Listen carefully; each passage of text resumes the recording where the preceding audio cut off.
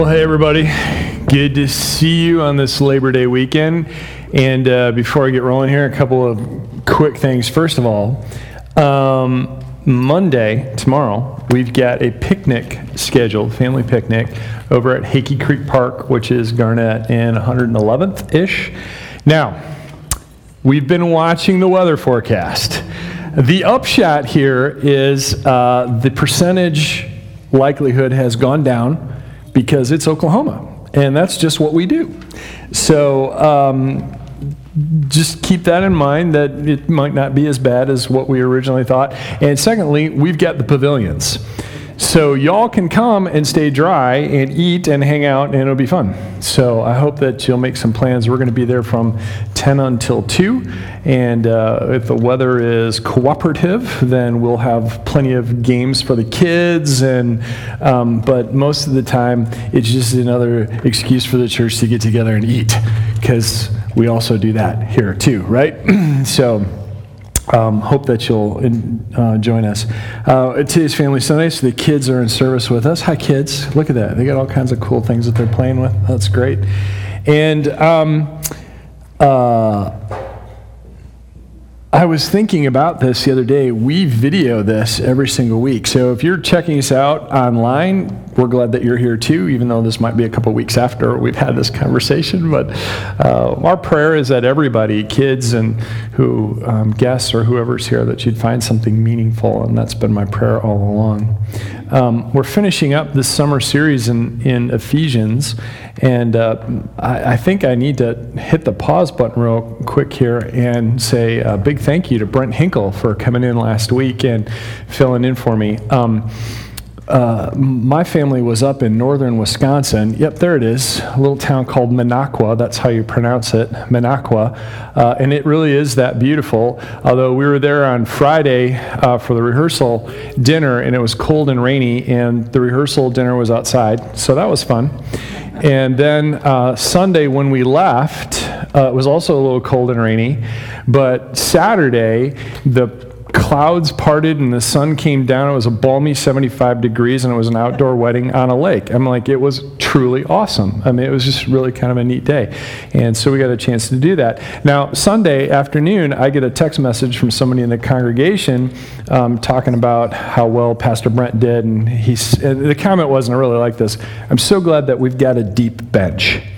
So I was really thankful for that too. We've got some people that we know that are excellent communicators, and I always feel good about being able to leave and knowing that the congregation is left in good hands. So thank you to Pastor Brent and for all of you for hanging out with him too. So then for allowing our family to go on a brief little excursion to a very beautiful part of the country. I highly recommend it if you get up there.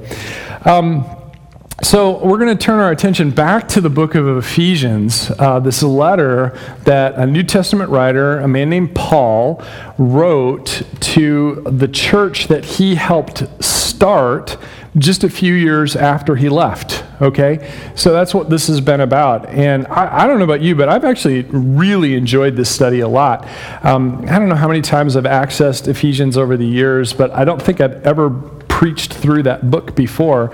And there have been several things that I've learned along the way, and so I hope that you did too. And so we're going to be in the last chapter, chapter 6. And here's the interesting thing.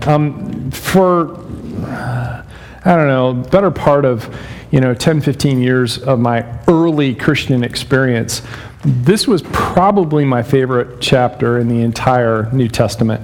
And because it talks about the armor of God, and being a young man and interested in things like martial arts and that kind of stuff, this was really cool. Of course, I had no idea what I was talking about, and I just thought it was kind of neat. And but interestingly enough, I actually wrote a paper on this in high school.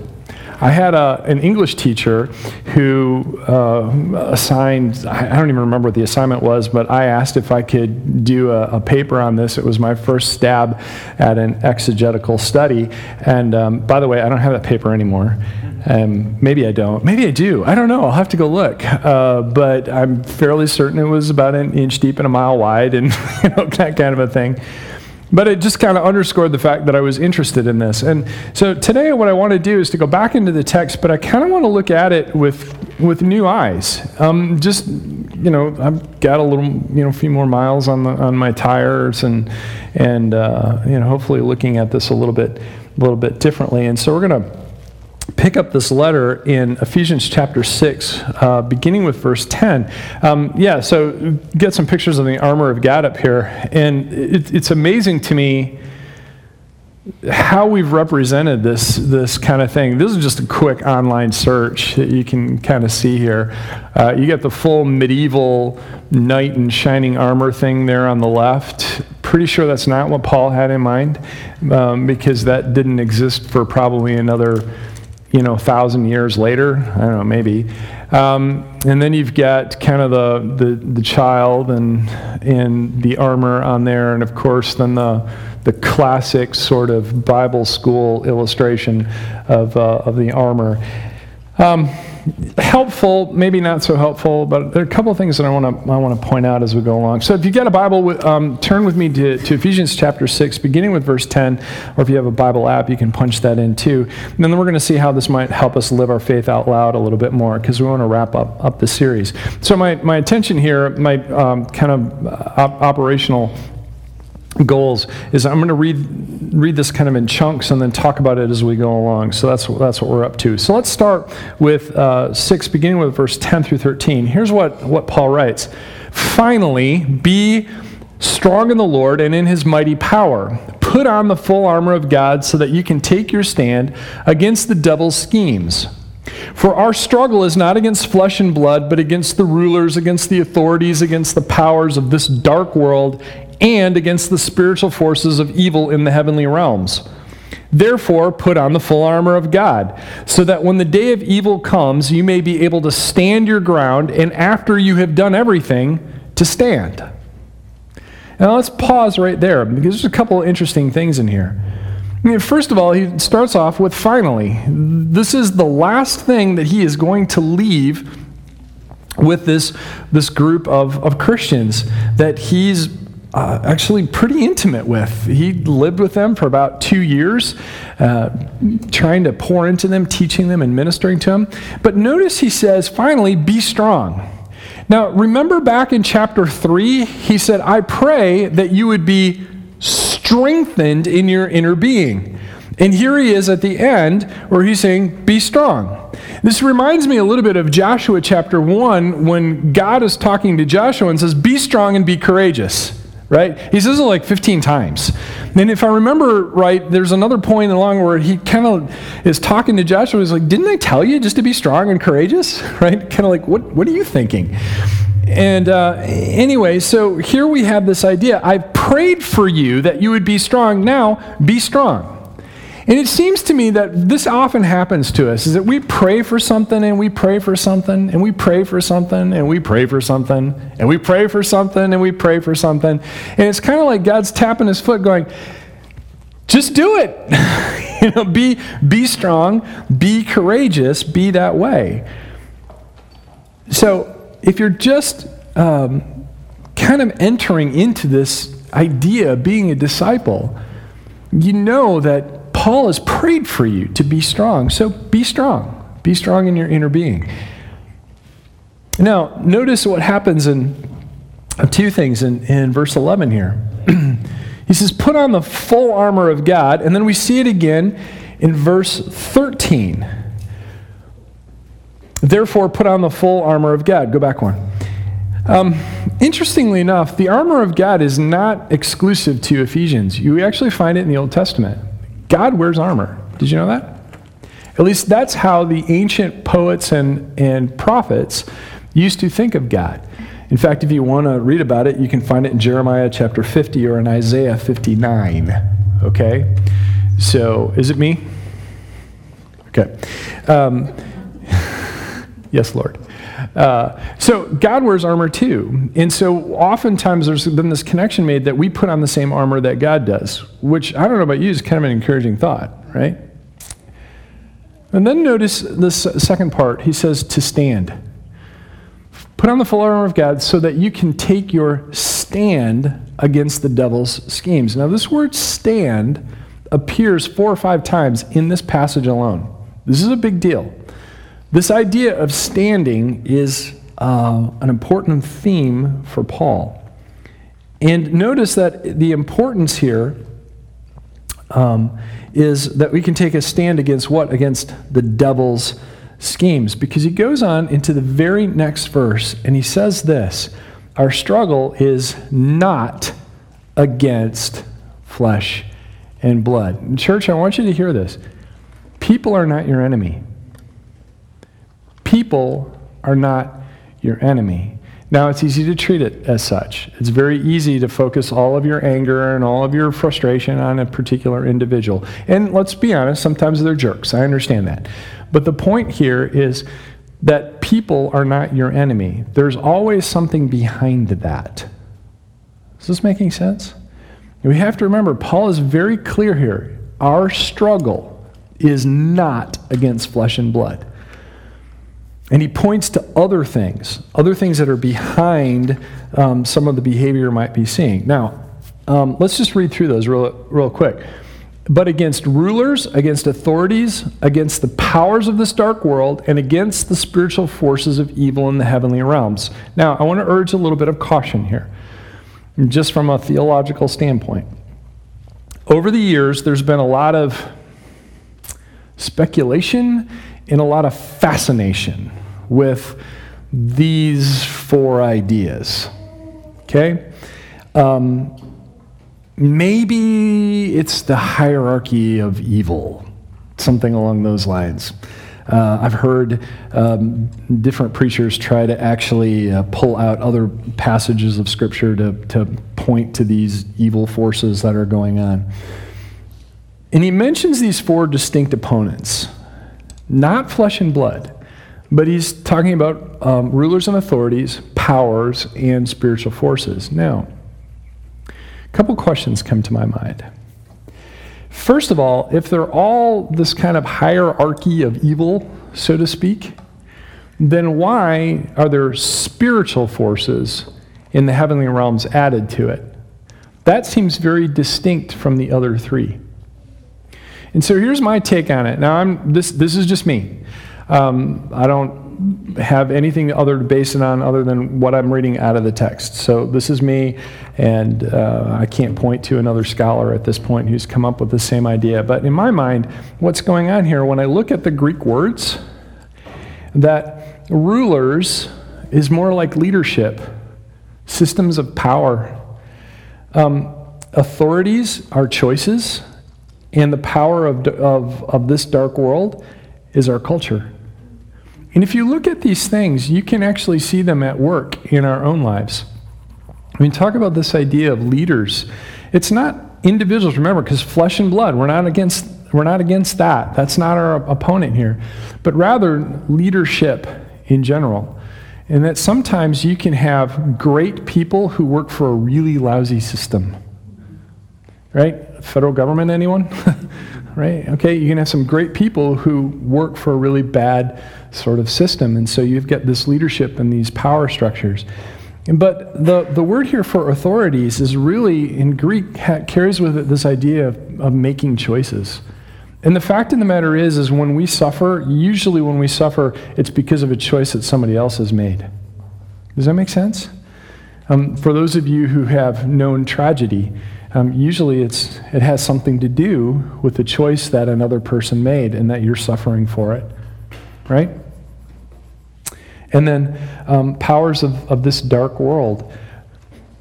Just look at your culture. You can watch TV or look at your news feed. There are things that are going on here culturally that are just awful.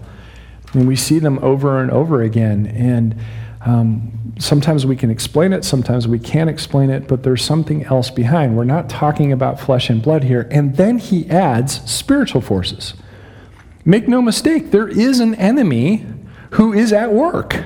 And I understand that, but I think that there's some other things that are going on. So when you're looking at a person who's just frustrating you and they're so angry, there may be some other things going on that's causing that. How many of you have been into a store and the person taking your money at the store that you're buying, you're buying goods and services, it's very clear that they don't want to be there, right? And that person may not be as responsive as you need them to be, But it might not just be them, it might be the circumstances that they're in that particular place. Are you with me? Now, this is a very light, simple illustration to make the point. But there are other things that are going on. Our struggle is not with that person, but there might be something else that's going on in their life, either in the workplace or at home. You have no idea about any of that. So that's what we wrestle with. So if they were all kind of this hierarchy of spiritual evil, then why would you add that fourth category? So I think there's something else that's happening here. We have to keep that in mind. And it's so easy to get wrapped up in these kinds of details when we get so excited about things like, oh, maybe there's a way to understand what those dark forces are like, and we can strategize around them. You know, there's a danger. Why? Because, first of all, it takes our focus off what is good. The moment you take your eyes off of Jesus, Peter taught us, what happens? Blub, blub, blub, blub, blub, right? You go underneath the waves. Keep your eyes focused on what's good, not on what's negative. And the other thing that I've noticed is that when you're studying stuff like this, it takes you away from action. Because, okay, so we wrestle not against flesh and blood, but against all these other things. Well, the question ultimately is, what are you going to do about it? Because it's fine to have the knowledge, but what are you going to actually do with that knowledge? And if you're so focused on understanding it, then you're not going to actually act on it. So what are you going to do about these things that are at work in front of us? And so fortunately for us, Paul has an idea, and he's going to share it with us. And I think that this is where it's important. So let's go on with the text, beginning with 13 then. Therefore, since we're wrestling with something other than flesh and blood, therefore put on the full armor of God. Remember, that's what he started with in verse 11. Here we are in 13. Therefore, put on the full armor of God, so that when the day of evil comes, not if, when the day of evil comes, you may be able to stand your ground. And after you have done everything, to stand. Stand firm then. This is really important. With the belt of truth buckled around your waist, with the breastplate of righteousness in place, and with your feet fitted with the readiness that comes from the gospel of peace. In addition to all this, take up the shield of faith, with which you can extinguish all the flaming arrows of the evil one. Take the helmet of salvation and the sword of the Spirit, which is the word of God. Now, this is fascinating to me because there's some language here that's a little confusing.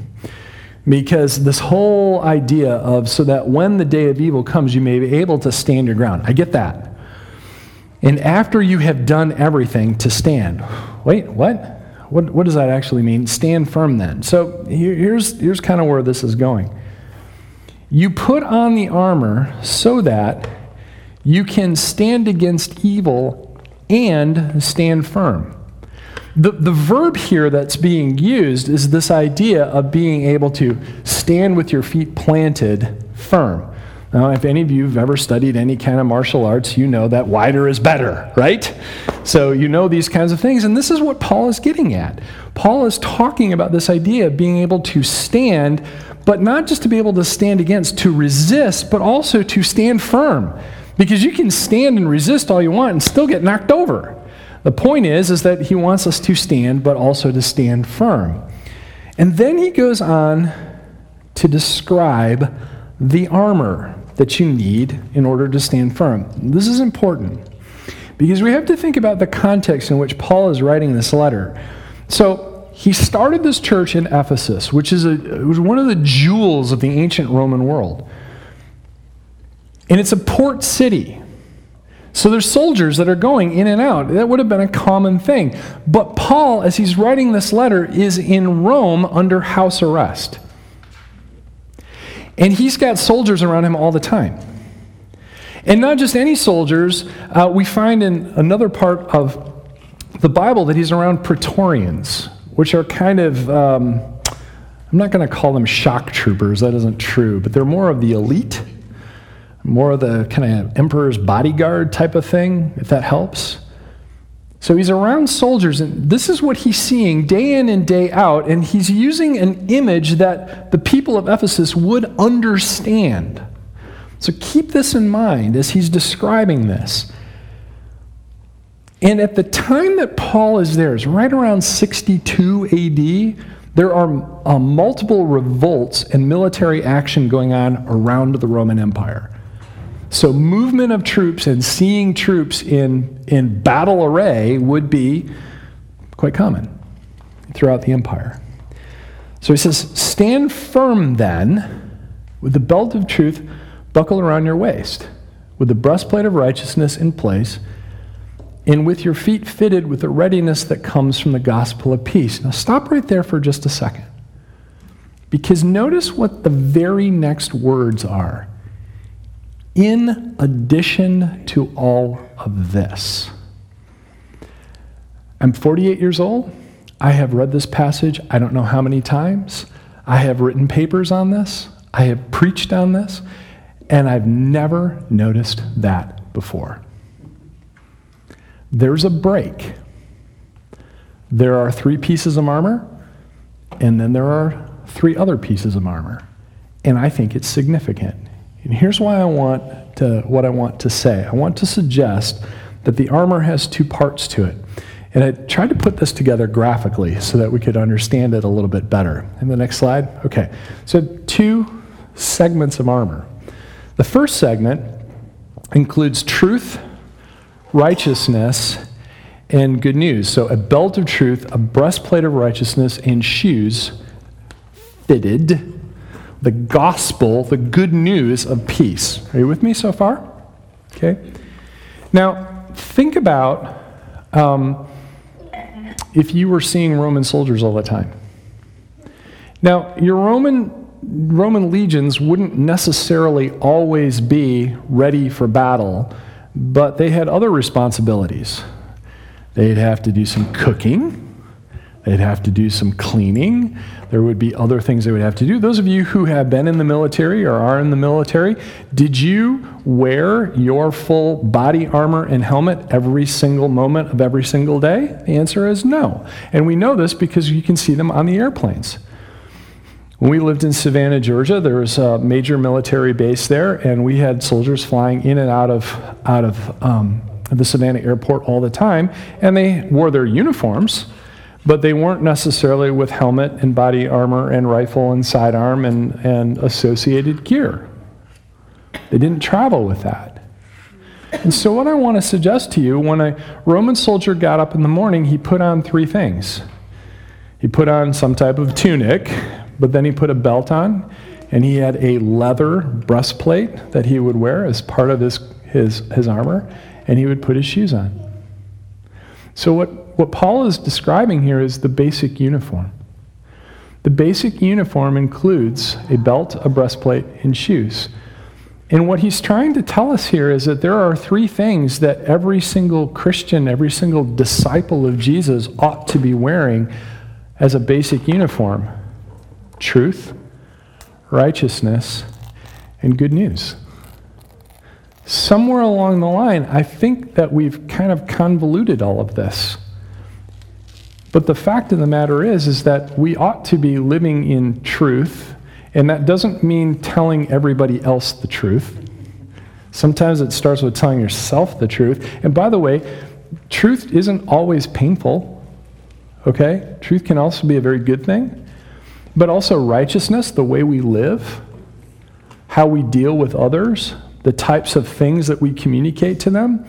And we should always have with us the idea that this is good news. When did we lose the fact that following Jesus wasn't good news? Somewhere I think we've lost that. This is the basic uniform that all followers of Jesus ought to wear every single day when you get up in the morning. Is this beginning to make sense? I think I'm going to turn this into a series. I never noticed this before because this is where discipleship begins, but then there are moments, and you've all experienced them, and if you haven't experienced them, just hang on because they're coming, when things get a little difficult, and that's when Paul says, in addition. When things get rough, when you go into the field, when there are things that you have to face, then you take up your shield, then you take up your helmet, then you take up your sword. You with me? That, in my mind, in addition, these 3 components, the shield, helmet, sword, faith, salvation, and the Word of God, this is when we're battle ready. So you have basic uniform and you have battle ready. You with me? So you pull up this idea of faith so you can extinguish the darts of the evil one, but also this idea of the helmet of salvation. Well, what is that? It protects your mind. I am saved. I am bought with the blood of Jesus. I am a child of God. I don't know about you, but when things are coming at me 100 miles an hour, I need to remember that. Otherwise, I start believing those lies that keep coming that I am somehow less than what God says that I am. And then all of a sudden, I'm taking off my belt, and we're fighting naked. Don't fight naked. Not a good idea. And then finally, when you want to engage with the enemy, it's not just about extinguishing the darts, but using the Word of God as a sword. It's living and active, sharper than any two-edged sword. Are you with me on this? Paul's got a theme going on here that we need to pay attention to. Because there are moments you need to open up your Word and go, oh yeah, that's right. I am not without some type of power, without some type of way of engaging the enemy. I don't have to be a mule in a Texas hailstorm where I have to just stand there and take it. You have your basic uniform, but you are also battle ready. And that's discipleship. Does that make sense? That's discipleship. I think that's where it all starts. So I said, I never noticed this before. Never saw that. But I think that as a church who is interested in helping people become better followers of Jesus and helping other people find and follow Jesus for the first time, this is where we begin. The big takeaway for me rests in these three words right here. Truth, righteousness, and good news. I ought to have that on me at all times. Always. And you know what? That's hard. It's hard. Now, I want to be very careful that we don't overextend the militaryism, because there have been lots of people who've actually kind of jumped on this idea of Christianity and military and taken it to some really unhealthy places. But I think the idea here of being disciplined about it and using it as an illustration that we can understand makes sense. But the bottom line is, if you are a follower of Jesus, your basic uniform ought to include truth, righteousness, and good news. And I think for me, to try to help others do that is to get down to these basics. And it's not just conceptual, but how might I live with more truth every single morning when I get up? How might I live with a little more righteousness every morning when I get up? How might I have this notion of good news with me every morning when I get up? It's that simple and that complex at the same time. Are you seeing that? It's one thing to understand it intellectually, it's something else to actually practice it. So we have to learn what all of these mean. What does it mean to live in truth? What does it mean to live in righteousness? What does it mean to live with good news? And to develop practices around it. But here's the beautiful thing, and I want you to notice this. Here's how Paul ends his letter. He ends this segment and he ends this letter this way. And pray in the Spirit on all occasions with all kinds of prayers and requests. With this in mind, be alert and always keep on praying for all the Lord's people. Now, hang with me just one more second, because I think this is really important. Because we often talk about that around here. It's like, why don't you just pray about it? The Holy Spirit's checking you on this. You might want to pray about it. Yeah, that's true. That's very true. But let's think about this. When Paul is finishing this up, he's saying, and pray with all kinds, various. He's not being specific. He's being very general. He's saying, keep on praying and making requests before God. That's how you live this out, in part, is to pray and ask God to help you with those things. And I noticed this too. Be alert and always keep on praying for all the Lord's people. In some parts of the country, we say, all y'all, right? That's kind of what we're talking about here. Pray for all y'all. Not just yourself, but the people around you. And what if we used these basic components of a uniform as kind of a way to pray for people? Because as you're talking to them and you're realizing they're going through a struggle, you can start going through your head going, okay, is this a truth issue?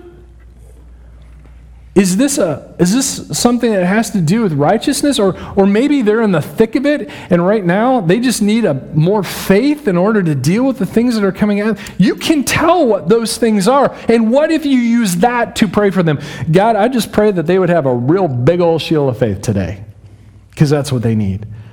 Oh God, would you sharpen their sword in some way?